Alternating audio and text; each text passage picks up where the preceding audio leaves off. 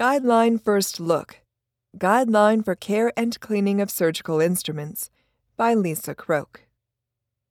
The updated AORN Guideline for Care and Cleaning of Surgical Instruments provides general care considerations for reusable medical devices, for example, surgical instruments, and specific recommendations for cleaning surgical instruments, including point-of-use treatment, transport, decontamination, and inspection. It also provides information on selection of cleaning chemicals and decontamination equipment, water quality, personal protective equipment to be worn while cleaning, processing of laryngoscope blades and handles and ophthalmic instruments, and precautions required to decrease the risk for transmitting prion diseases. According to Erin Kyle, AORN Guidelines Editor-in-Chief and lead author of the guideline, the primary goal of this guideline is to detail how to operationalize effective instrument care and cleaning and the importance of doing so. Quote, AORN hopes that by adopting these recommendations, the healthcare organization will be successful in establishing and implementing procedures that support effective instrument care and cleaning that not only result in optimal patient outcomes, but also extend the useful life of reusable surgical instruments. End quote. She said. This guideline was last updated in 2014 and will be available in the AORN eGuidelines Plus in October 2020. Sterile processing area. A new recommendation was added that instruments should not be cleaned or decontaminated in sinks where eyewash stations are located. This is in addition to the previous recommendation that these tasks should not be done where hand hygiene is performed. Contamination of the sink can occur during cleaning, which subsequently can cause contamination when someone washes their hands or flushes their eyes. The decontamination area should have sinks at a height that is ergonomically sound, automated equipment that can be used for the types of instruments to be cleaned and decontaminated, adapters and accessories to connect the instruments with the cleaning equipment, and utilities to support decontamination, drying, inspection, and documentation. Details were added regarding the types of utilities that should be present in the decontamination area. These include access to critical water for rinsing instruments, a pressure-regulated instrument air supply, electricity to power all equipment at the same time, and data lines to support electronic equipment to be used to document processing steps. Water quality.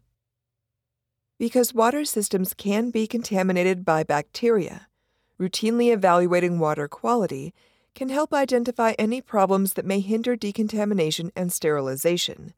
Therefore, a recommendation was added to this updated guideline to develop a method and timing for monitoring the quality of water that is used for decontamination as part of the organization's water management program.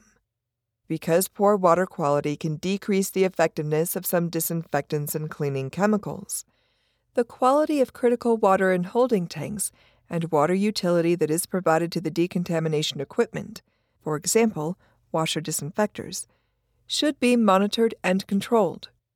Quote, before revision, the guideline recommended that water quality be a consideration in selecting and using cleaning equipment and solutions, but it was not specific. End quote, Kyle said.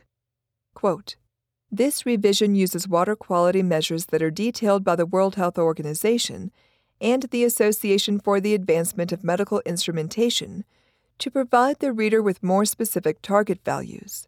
End quote. The updated guideline includes a table of recommended water control values, including for hardness, calcium carbonate, conductivity, pH, chlorides, iron, copper, manganese, bacteria, endotoxin, organic carbon, color, and turbidity. Processing before use. In the recommendation to ensure that the manufacturer's instructions for use, IFU, are readily available for personnel who process reusable medical devices, guidance was added that these IFU should be in a format that personnel can read and understand. This may include electronic or written formats for the point of use. Quote, often, these IFU are lengthy and use language that is not always in a format that the user can read and understand. End quote, Kyle said. Quote, for example, if the user cannot read or understand English, and the IFU are only available in the English language, they are of no use to him or her.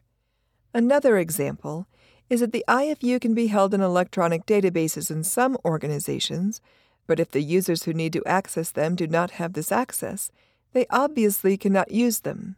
End quote. Because these IFU are often changed when new technology becomes available, regulatory requirements are updated or the device is modified. A method for routinely reviewing the IFU to confirm that processing practices are in compliance with them should be established. Because an effective loan instrument management program starts with clear policies and procedures, an interdisciplinary team should be assembled to develop standard operating procedures for managing loaned reusable surgical instruments. These include a method for requesting and approving loaned instruments, requirements for the lender before the procedure, for example, delivery time and location for the loaned items, provision of IFU, and after the procedure, for example, time for retrieval, and responsibilities to be shared by the lender and borrower, for example, personnel education before processing and use, inventory requirements, obtaining processing accessories required by the manufacturer's IFU, handling and decontaminating processes. When there is not sufficient time allowed for processing instruments according to the IFU, patient safety may be affected. Therefore, a recommendation was reworded to indicate that loaned reusable instruments should be delivered with enough time to inventory and process them. Cleaning. A new recommendation was added to the cleaning section to determine a process and timing for cleaning sinks and drains in the decontamination area. Quote, in the literature, we found case reports that described outbreaks related to contaminated sink basins and drains, and that the drains in particular were sources of contamination. End quote, Kyle said. Quote, decontaminating sinks used for manual cleaning between uses is a mechanism for reducing the risk of transmission of any pathogens. End quote. Cleaning verification. A recommendation was added to the section on verifying cleaning to assemble an interdisciplinary team to develop and implement a cleaning verification testing protocol. Kyle indicated that visual inspection is subjective and prone to error, and that even under ideal cleaning conditions, instruments can retain soil that is not visible, which is where cleaning verification has a role. Quote, cleaning verification can be used to introduce an objective measure of clean, end quote, she said. Quote, there are several options for testing. These are not currently regulated by the FDA, U.S. Food and Drug Administration, and there is no standard test for soil. End quote.